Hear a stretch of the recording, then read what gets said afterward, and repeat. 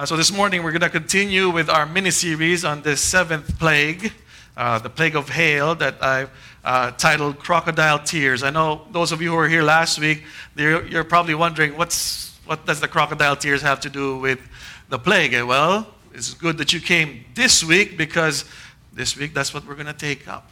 But before that, let's review what we took up last week. So again, I began looking at the plague of hail by saying that this plague must be a special plague, or I said it was a significant plague because this plague had the most verses assigned to it out of all the plagues. If you read your Bibles, if you read the account in Exodus, this plague has the most verses assigned to it, even more than the 10th plague, which is the plague the firstborns died.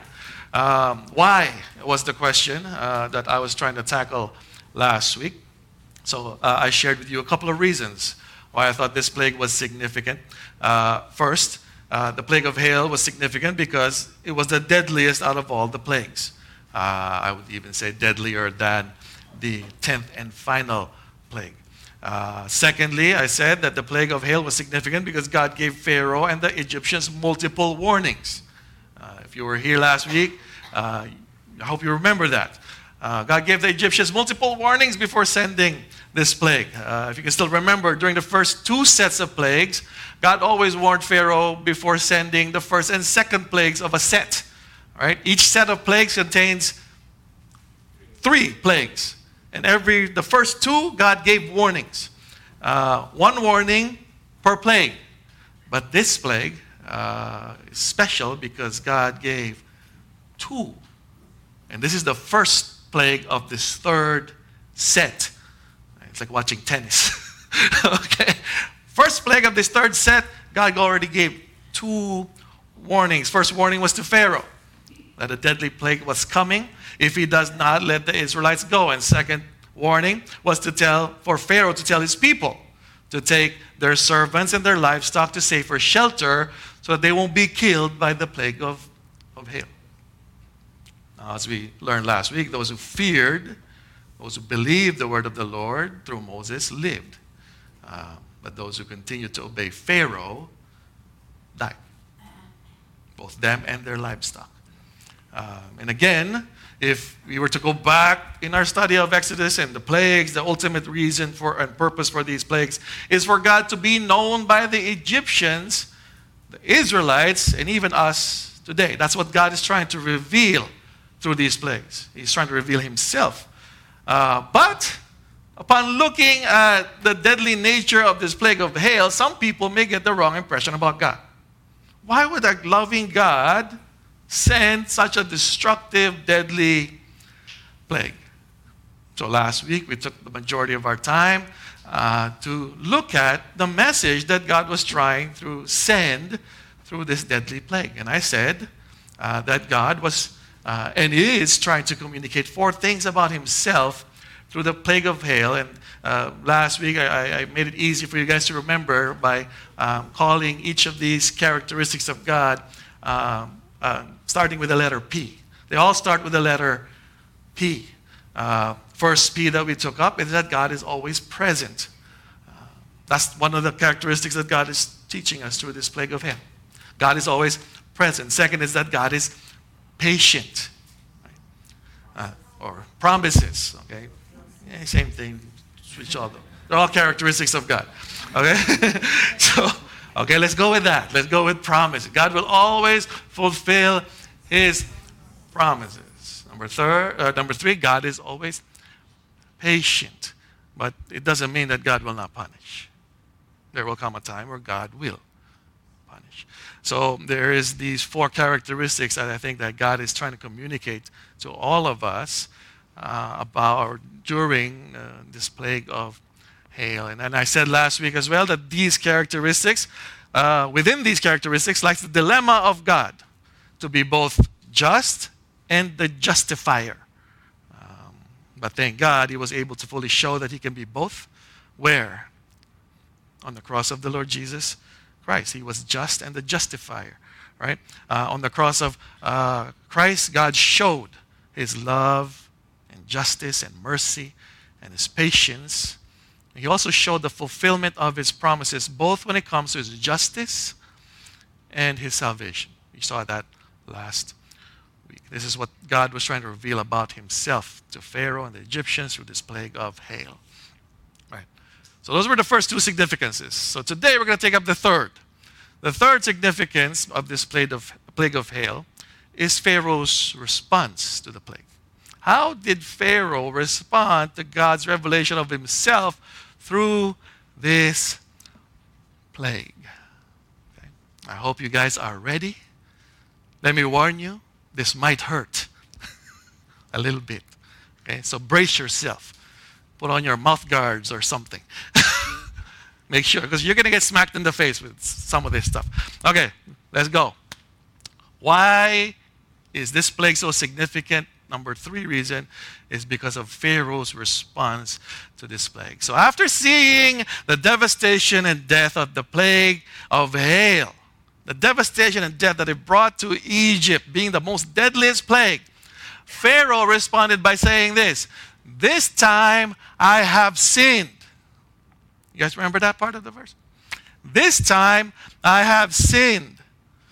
But based on what happened next, I believe that this was Pharaoh crying crocodile tears. What does that phrase mean? Crocodile. Have you heard of that phrase? Crocodile tears? Yes.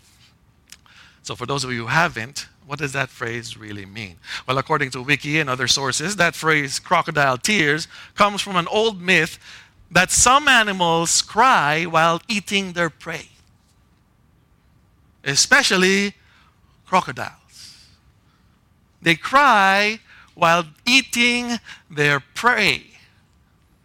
This phrase is attributed to crocodiles because crocodiles actually shed tears when they get out of the water, or sometimes while eating their prey. Why? Because they're trying to lubricate their eyes.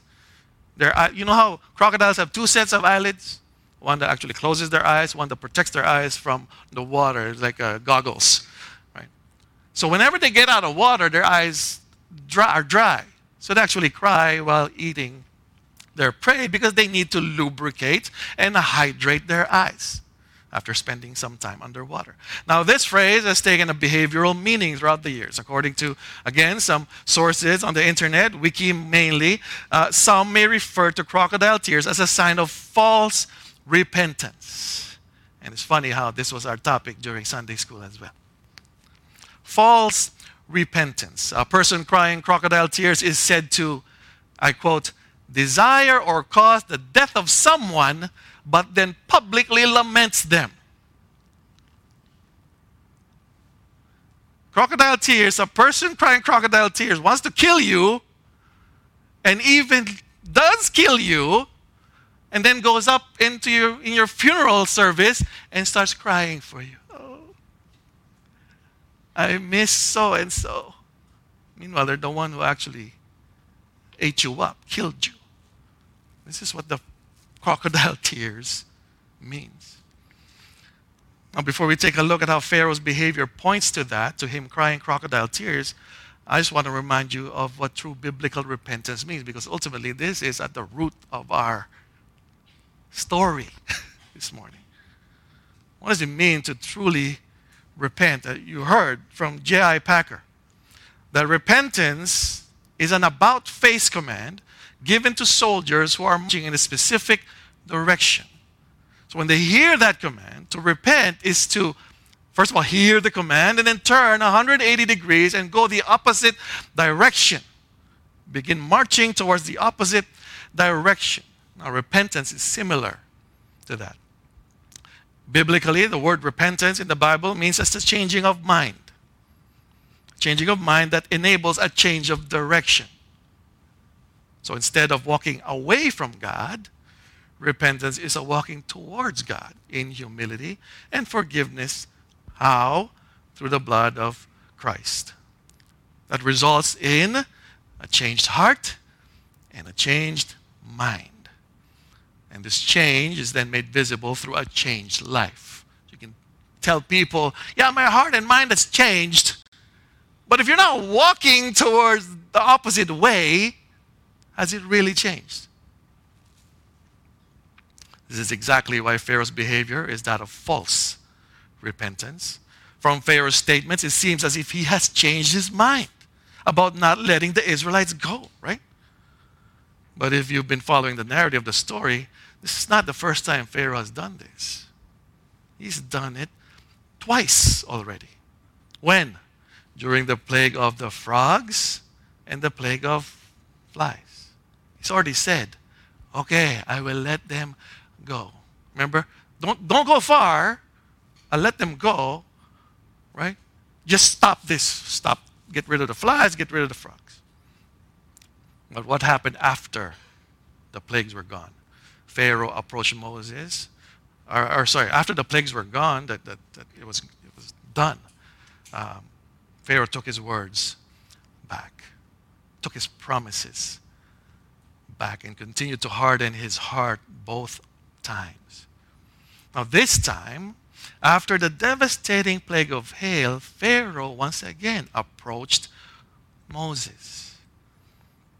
But what is it that makes this repentance after the plague of hail, what makes this special? What makes this significant after the first two that Pharaoh, quote unquote, repented?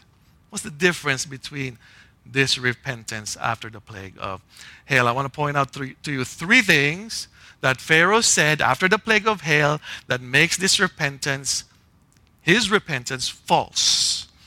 And what makes it special, what separates it from the first two times he repented. Three things. I'm going to make it easy for you to remember by stating these or using words that all start with the letter I. Okay? First, Pharaoh's repentance is false because it was an indirect repentance. It's false because it was indirect. Second, it is false, the repentance was false because it was incomplete. And third, Pharaoh's repentance was false because it was ineffective. Okay? Indirect, incomplete, ineffective. Let's take them up one at a time.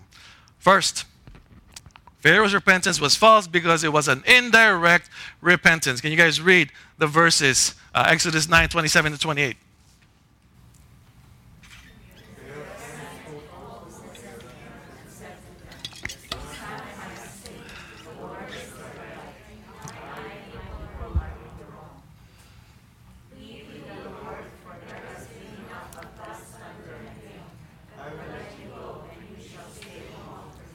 All right.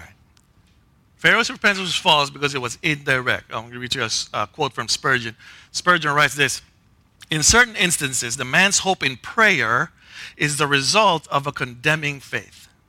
There is a justifying faith and a condemning faith. What say you? Does faith ever condemn men? Yes. When men have faith enough to know that there is a God who sends judgment upon them, and that nothing can remove those judgments but the hand that sent them, and that prayer moves that hand.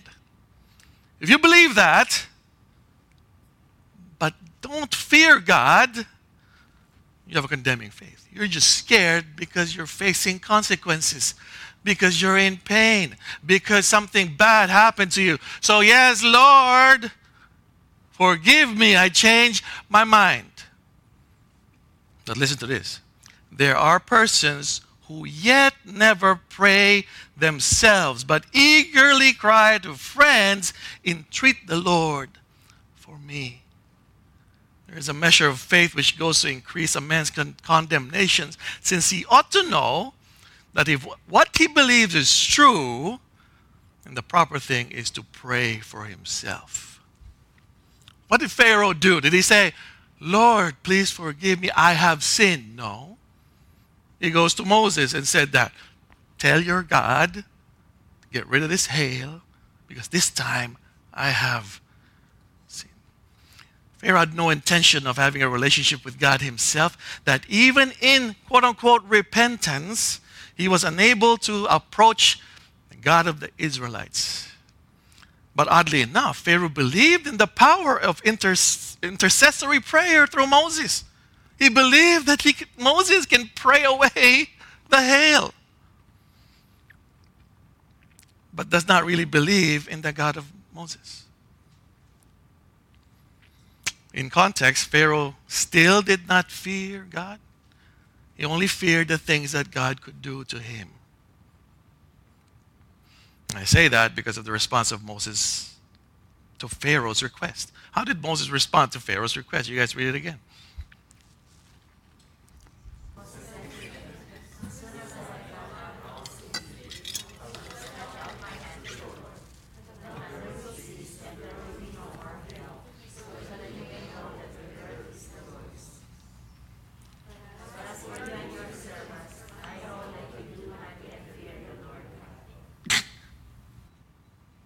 Did you read that last part? I know. Moses said, I know you don't yet fear the Lord. Well, yeah, I'll pray to take these things away. But I know you have yet to fear the Lord. Now, don't get me wrong. Here's a disclaimer coming at you. Okay? Don't get me wrong. Praying for someone else is a powerful thing. Intercessory prayer is powerful. A mother's prayer for her children, for example. That's a very powerful. If my mom didn't pray for me, I wouldn't be here. Okay? But the difference between that and Pharaoh's plea for Moses is actual purpose for the prayer. Right? What is the purpose for the prayer as far as Pharaoh is concerned? Pharaoh sent in his prayer request to Moses only for the stopping of this destructive hail. Not for the changing of his heart, not for forgiveness, not for anything like that, not to know God more, just to stop the hail. That's the difference. Right? Meanwhile, God's purpose for the storm itself is to get to know Him.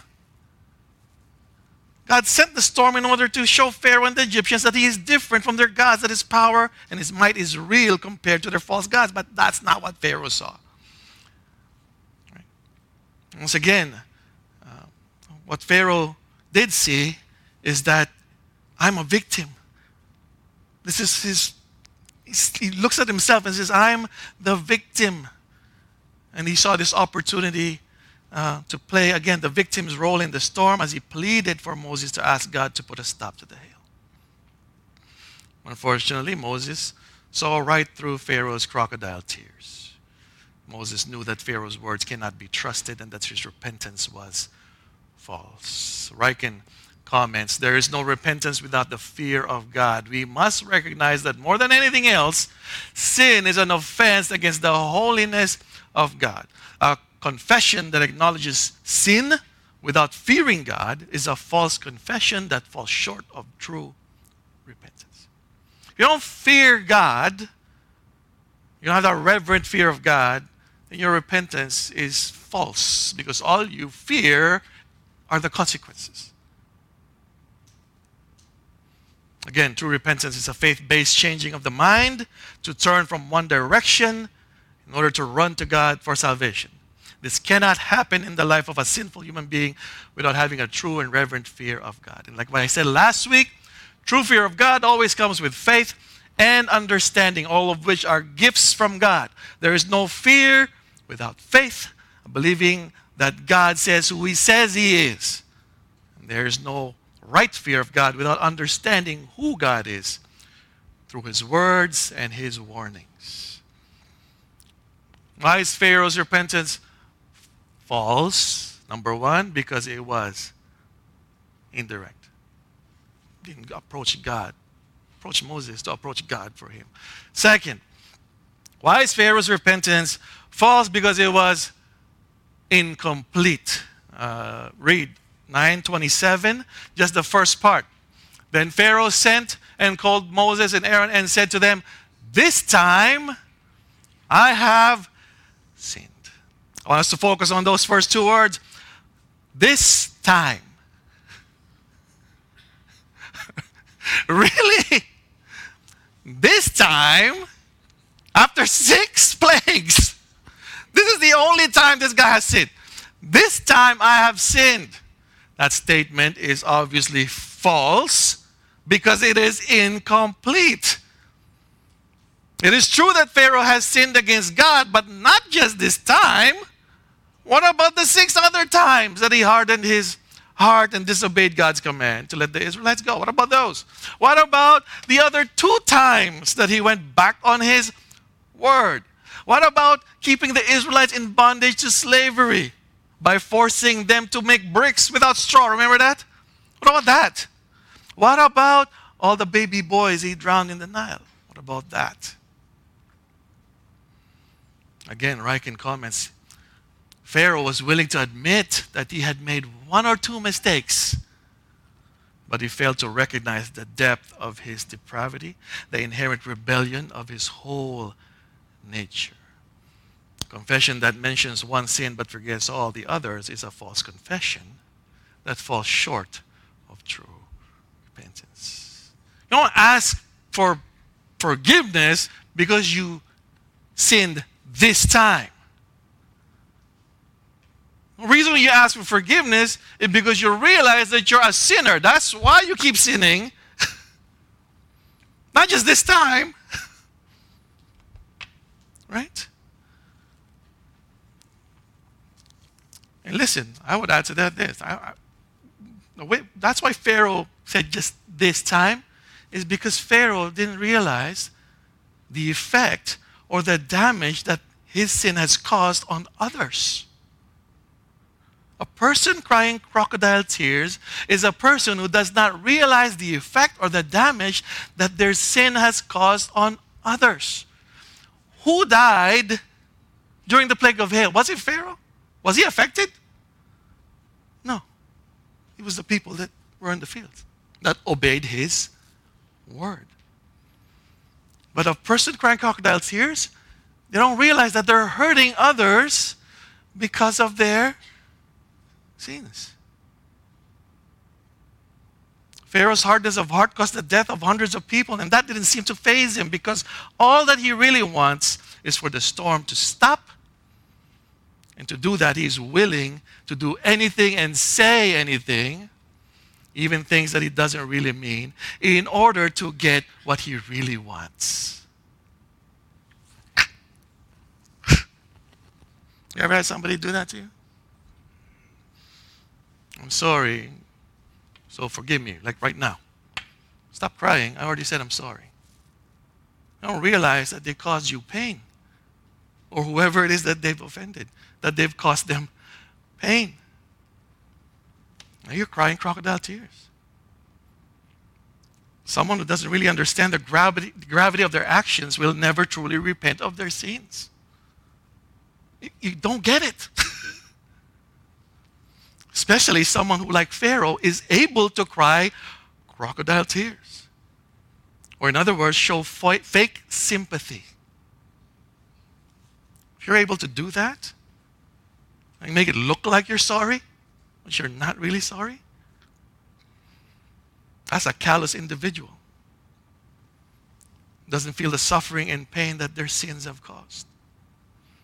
Right? You see that on TV. I watch a lot of crime TV. Right? People going up and speaking to the media.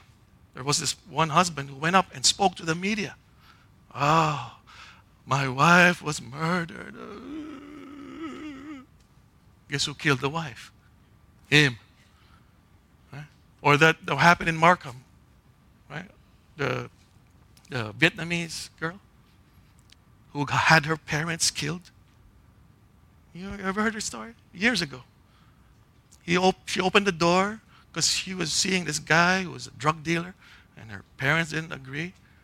So she told her boyfriend, hire some of your goons, come to my house and kill my parents. They went into her house, shot the mother in the head, shot the father in the face, and she called 911. My parents have been murdered. When the police interviewed her, they have the tape of the interview. Same thing. My parents have been murdered. Meanwhile, it was her all along. How did the police find out? Because the dad didn't die. The dad survived and told what happened. The dad heard everything, their conversations about payment, her calling the police. Even though he was shot in the face, survived. That's how they found out. Crocodile tears. Recently, there was a pastor in Indiana who confessed his sins of adultery in front of the congregation. Have you heard of that? Yes. He went up in the congregation and said, I have sinned. I've committed adultery 20 years ago. And I have sinned. So please forgive me. The congregation stood up and started cheering for him. Now the woman who he committed adultery with was in the crowd. And she came up. And she said, what he said is false. Why? He didn't just commit adultery. He did it when I was 16 years old. And he kept doing it for more than 7 years. And all the pastor said was what? I committed adultery. Please forgive me. Incomplete. Incomplete repentance is not true repentance. Moses saw right through Pharaoh's act and judged Pharaoh rightly. But listen, you can probably fool me or anybody else that you're trying to fool. If this is you, okay, I'm not saying this is you, but if it is you, I can tell because you keep twitching, shifting on your seat. No, if this is you, you can probably fool other people, but you're not going to fool God. Nobody's shift on their seats anymore. If you're looking down, it's you. No. You can fool other people, but you can't fool God. Because God doesn't just see external. He sees right through a person's heart. Check out Matthew 15, 18 to 19. You guys read it again.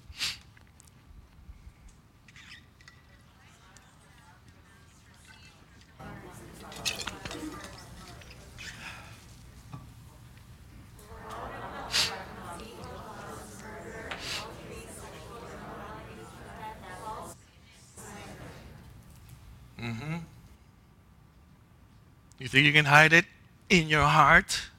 You think your character is going to be shielded by your reputation? No. It's going to come out. You can't hide it. Plus, God can see it. So really, there's no hiding. Pharaoh's false repentance comes from a corrupt heart.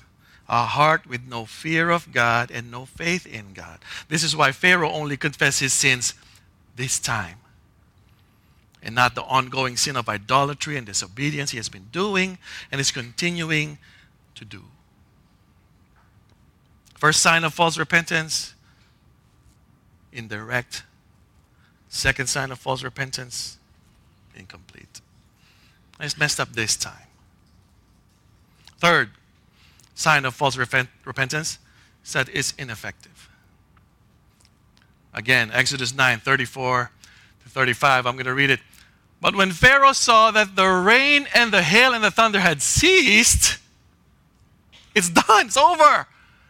He sinned yet again and hardened his heart. He and his servants.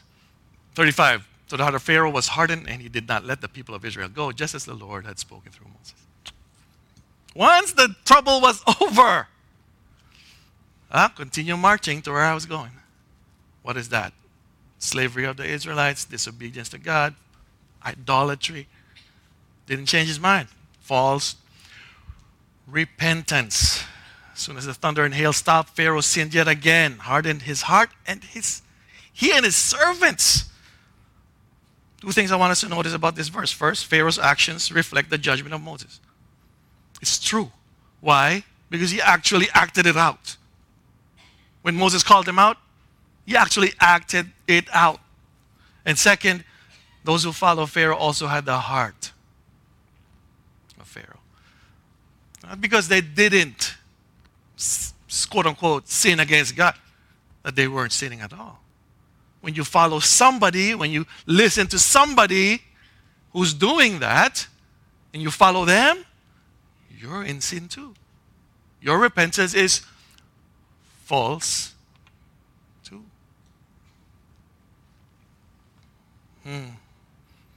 True repentance is not just a proclamation.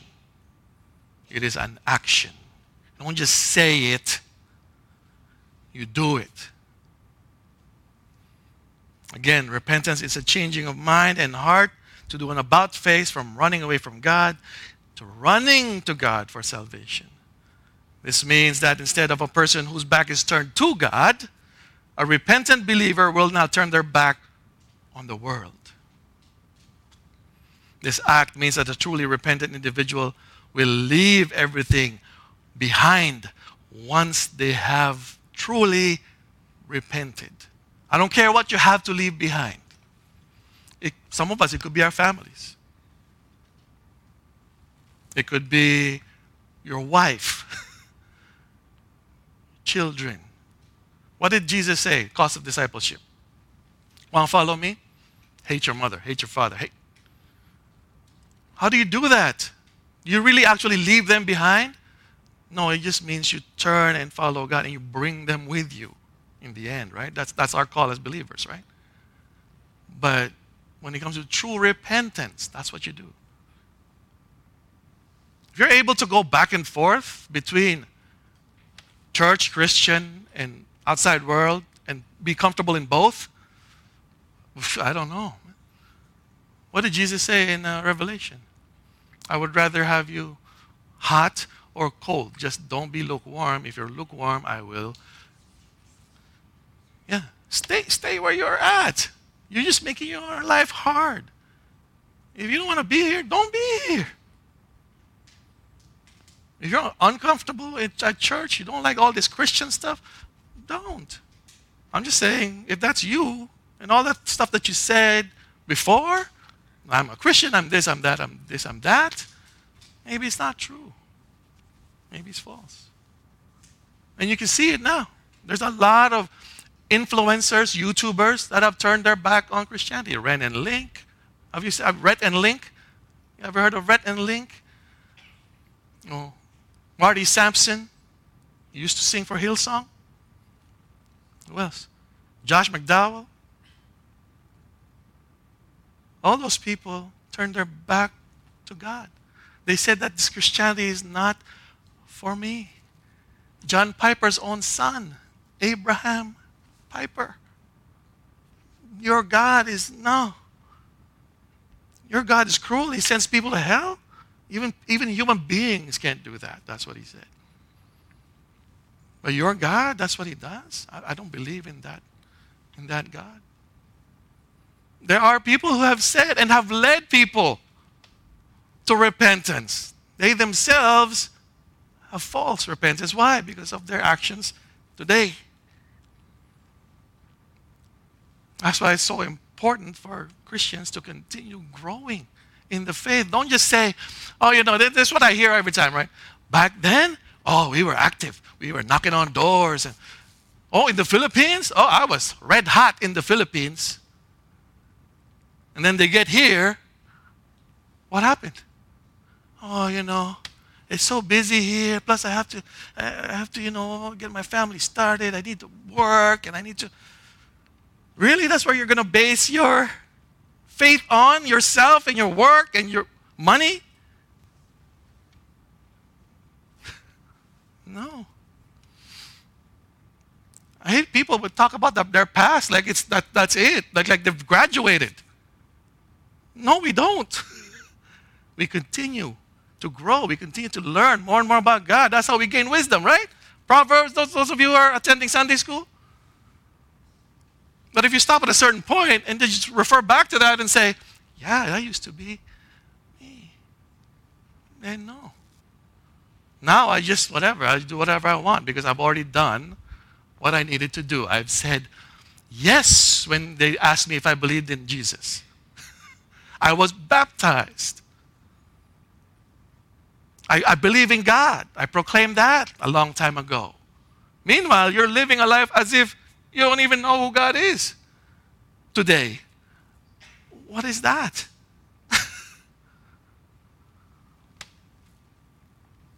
As soon as the thunder and hail stopped, Pharaoh sinned yet again. And again, I've seen this over prayer meetings. You see it in prayer meetings a long time ago. People come to prayer meeting, I need a job, Pastor, pray for me. They come to every prayer meeting. Once they get the job,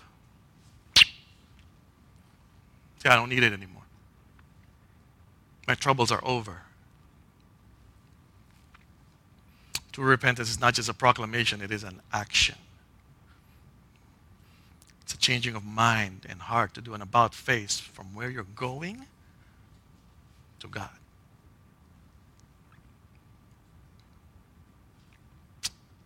So, the question I want to ask you is this.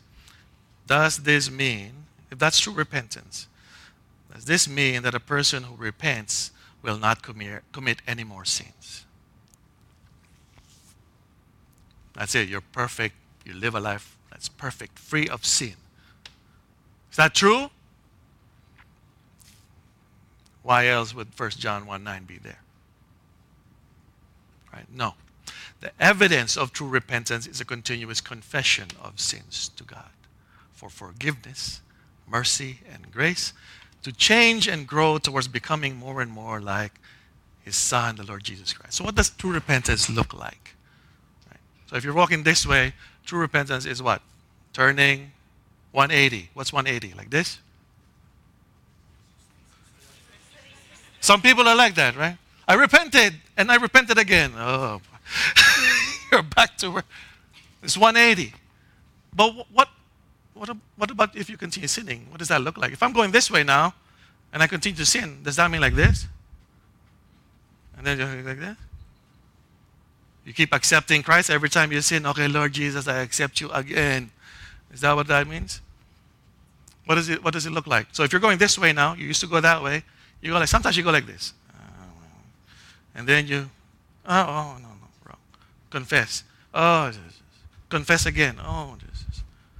That's the difference between repentance and confession. Confession is an agreeing with God that you messed up. And you can only confess if you agree with God. If you don't agree with God, then it's not a confession. Right? If you offended somebody and you told them, all right, fine, I'm sorry because you said so. It's not true confession. You don't really agree, but you say you're sorry. Yeah, we used to do that. We used to play that game. All right, just shut up and I'm sorry already, but I don't really agree with you. Is that true confession? No. So confession can only happen if you agree with God. And that means you're going the right way. Yes, you're going to go zigzag. Some of us zig and zag so far. But is able to come back. Why? Because God said, if you believe in me, if you call on the name of my Son, you will be saved. You're going to keep coming back. But if you don't come back, if you keep going that way, or some turn back to where they, right? I've heard people going back to the Catholic Church after being with us for years. What is that? Is that zigzagging? Maybe. We can't judge that. But if you already know, you already been enlightened, right? Hebrews 6. You're not going to do that. You already know. And that's what the Proverbs call what? Fools. Is if you know what's right and you know what's wrong, but you keep doing what's wrong. So does repentance mean that a person will not sin anymore? No. Evidence of true repentance is a continuous confession. In other words, the evidence of true repentance is growth. The person who truly repented of their sins will continue to grow, meaning that they will learn from their mistakes and will fight against sin all their lives through the help of the Holy Spirit. Someone who cries crocodile tears is unable to do that because you fool yourself so much that you're really sorry for your sins. You don't know what's real and what's not anymore.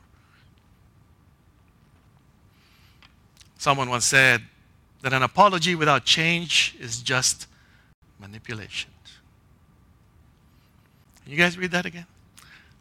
An apology without change is manipulation. In Tagalog, nanguuto ka lang. If you're not going to change, you just keep saying sorry, that's all you're doing. You're just manipulating so that you can get yourself out of trouble. Stop saying you're sorry if you're not really sorry. The reality is that you're not fooling anybody, because in the end, you're going to end up doing the same thing again. And you keep doing it over and over again. You keep saying, all right, I'm sorry, I'm sorry, I'm sorry. Meanwhile, there's no change. All you're doing is manipulating the other person. And again, let me clarify by saying that the change that comes with true repentance is not instantaneous. It may take time for the change to be seen, but the point is, there will be change. Sadly, many people say sorry too quickly, especially here in Canada. You don't even do anything wrong. You keep saying, I'm sorry. Right? When you don't hear somebody, oh, sorry. Why are you sorry?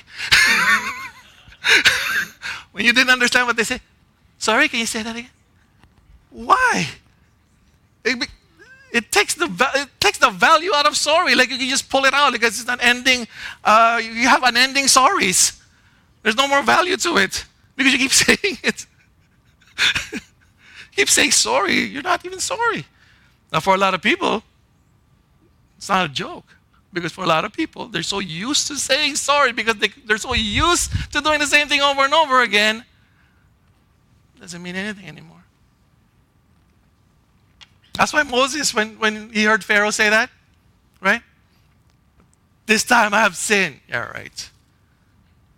You and your people still do not fear God. I know you. So true repentance comes with growth. Now that's vague, right? It's general. What does that mean? What does that look like?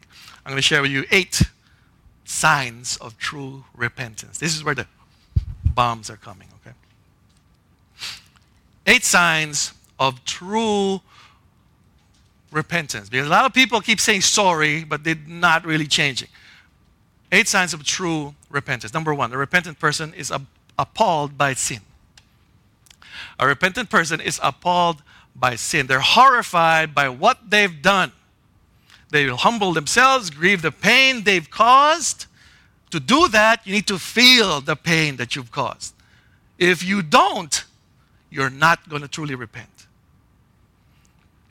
Grieve the pain that they've caused and be cut to the heart in their conviction.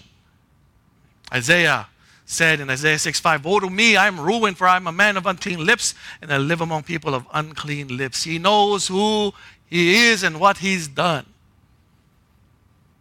Sign of true repentance, number 1, a repentant person is appalled by sin. Number 2, a repentant person makes amends. In Luke 19, 1-10, we read the story of Zacchaeus and the generosity he demonstrated as part of his repentance. Who was Zacchaeus? He's a tax collector and thief, oppressor of God's people.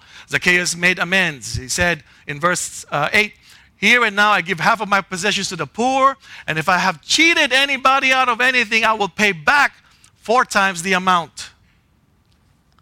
You make amends. If you truly repented, if you're truly sorry, you make amends.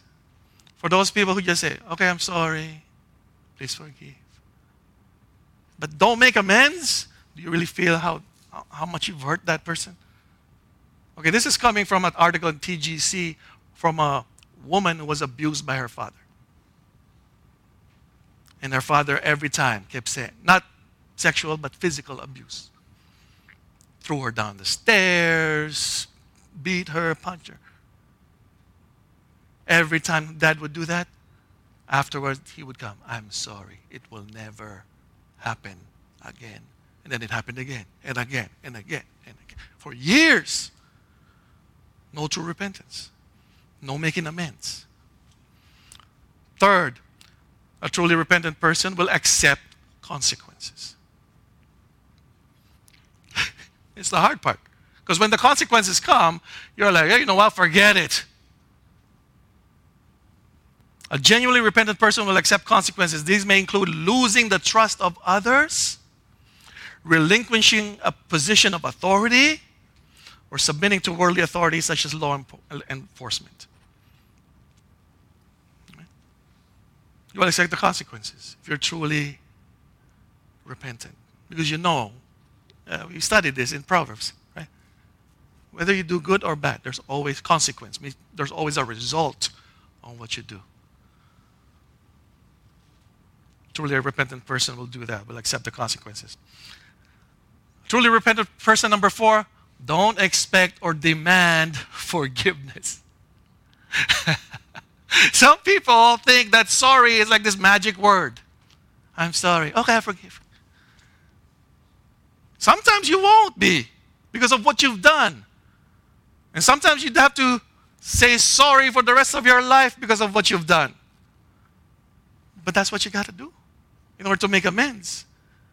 Right? Often I've been told this is from the article, often I've been told by my abuser, if you don't forgive me, God won't forgive you. Well, it says that in the Bible, right? If you don't forgive your brother, right? He will answer your prayers. Unrepentant people will use that and say, you better forgive me. Otherwise, you're not going to be forgiven, so you better. Right? It says, and again in the article, if you don't forgive me, God won't forgive you. But this threatening posture indicates insincere repentance. It's unloving, manipulative, and implies the offender doesn't accept or comprehend the gravity of what they've done.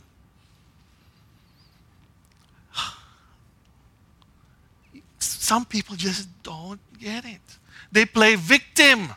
They're the ones who did the offense, but they're the victim. Do you know anybody like that? Siya na yung nanakit. Siya pa yung kawawa. You yelled at me. I gotta chill out. Because these people just make my ears are hot. Right? Those people, you know people like that? They always play the victim. Like, no. You repent until you're forgiven. 5, they feel the depth of the pain they've caused. Again, people like that are callous. They don't know how it feels to be offended, to be hurt. That's why they don't truly repent. Listen to this. A repentant person won't try to minimize, downplay, or excuse what they've done. They won't point to all their good works as if those actions somehow outweigh or cancel out the bad. There's some people like that. It's my fault, but I only did it because. Really? Just say sorry. Just apologize. And accept the consequences. 6, truly repentant person will change their behavior. Truly repentant, not them per se, okay? You got to read between the lines here. Obviously, the reason why some people are like that because they can't change. So how are they going to change their behavior? It has to start from the inside out. If you're truly repentant, it'll start from the inside out. If you don't like what you're doing, you're never going to do it. And that's the thing with Christianity. Your likes, whatever you like, changes. Right? When that changes, then you're able to do the things that normally you wouldn't want to do, like ask for forgiveness. Why? Because that's how God works. He changes from the inside out. The outer part is the fruit of what's happening inside. If there's nothing in there, there's no fruit. A truly repentant person will realize they need God to sanctify their heart. They'll proactively work to change their behavior and take steps to avoid sin and temptation. Like me, I've repented of not eating vegetables. I was at one of our members' homes yesterday, and they have all this meat lying around. And I say, no, I've repented of my ways. I will eat vegetables. And it's good. And the only way that came about is because when I went on diet, I was so hungry, I will eat anything. Sometimes that's what we need to do. And sometimes we have to humble ourselves in front of God, that position of humility, and like, I can't do anything, Lord. When that happens, whatever He tells you to do, you will do. But until you do that, you're going to want to do what you want to do. Which in my case ended me having gout, gastro, whatever they call it, acid. What else? Overweight. That's what I wanted.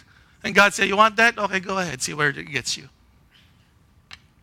But when you start listening, when you start humbling yourself, when you start doing that, change from the inside in, by God's grace, your behavior will change too. 7. Can you guys read the 7? Yeah, notice that we're not reading the verses. Take a picture, read it on your own time. I only have 8 more minutes. Okay? They grant space to heal. The fruit of the Spirit includes patience, kindness, grace, and self-control. A truly repentant person will demonstrate these consistently. They won't feel entitled to trust or acceptance. Let's say that. Let me read that again. Truly repentant people won't feel entitled to trust or acceptance. Rather, they'd be humble, unassuming, and willing to sacrifice their own wants and needs for the benefit of the injured party. They won't pressure us to hurry up and get over it or move on. Some people are like that. Right? Just like what I said earlier. I'm sorry. Okay. Forgive me right now. Right? Yeah, those of you who are married, I don't know. It can't just be me and my wife. I know you guys have went through it too. So, right? Sometimes it's like that. Come on, I already said sorry. What are you still crying for? Have you ever heard that? Yeah. Arte nito, sorry na nga eh. Do you really understand what you've caused that person for that person to be crying? I don't think so. If you're going to do that, then you're not truly repentant. Grant space to heal. It took me years to learn that. Ask my wife. Grant space to heal. And lastly, this one is the most, I think, important. They're awestruck by forgiveness. Now, some people get tired of hearing sorry. Well, some people, they get forgiven all the time. And it doesn't mean anything to them anymore. Oh, they're going to forgive anyway. So if you're not like thankful, awestruck by the forgiveness that the offended party has given you, you'll be numb to it. So when they say, I forgive you, and you're not awestruck by it, you'll just say, okay, good, I got away again. Next time, I'll just say the magic words again. Because there will be a next time. If you're not awestruck by forgiveness. And that just doesn't apply to people, person to person repentance. If you're not awestruck by the forgiveness of God through Christ, then you won't take repentance seriously. Because to you it's, yeah, okay, whatever, I got it. That's what sometimes that's I think what's wrong with kids here in North America. Because they're given everything they want. They don't value it anymore. Yeah, iPad, I got 5 of those. iPhone, I'll get a new one next year. They don't value food. They don't value clothing. They don't value shelter. Why? Because they get it so easily. So if you're the one who got offended and you're so nice that you just say, okay, I'm sorry. Guess what? Nothing's going to change. Why? Because the person that you're doing that to is not awestruck by your forgiveness anymore. It's not as valuable anymore. And the person who's asking for forgiveness, if you keep hearing that, what's the message? Oh, okay. So all I need to do is say, sorry.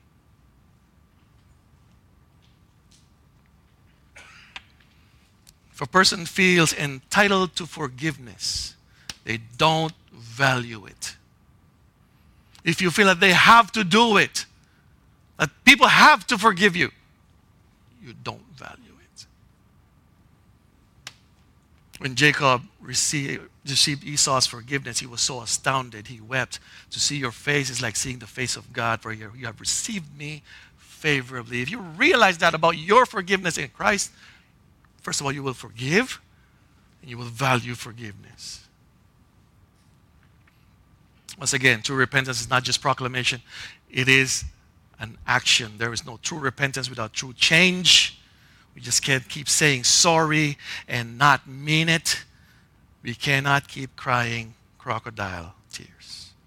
Let me close with Proverbs 28:13. Read it. You guys read it out loud?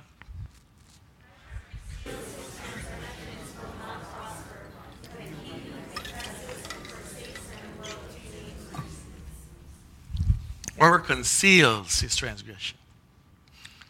Why would you hide it if you knew that it was there? If you know you made a mistake, show it. Bring it out. You'll never be free until you do. You'll always have like this ball and chain on you until you ask for forgiveness and have been forgiven for whatever that transgression is. You'll never move forward. You'll never grow. That's why it says there, but whoever confesses, not just confess, forsake, will obtain. Amen? Ultimately, a true and lasting repentance can only come by the grace of God. So may God grant us true repentance and continue to work in our lives through the Holy Spirit to help us continue to grow into spiritual maturity in Christ Jesus. Let's pray. The Lord bless you and keep you.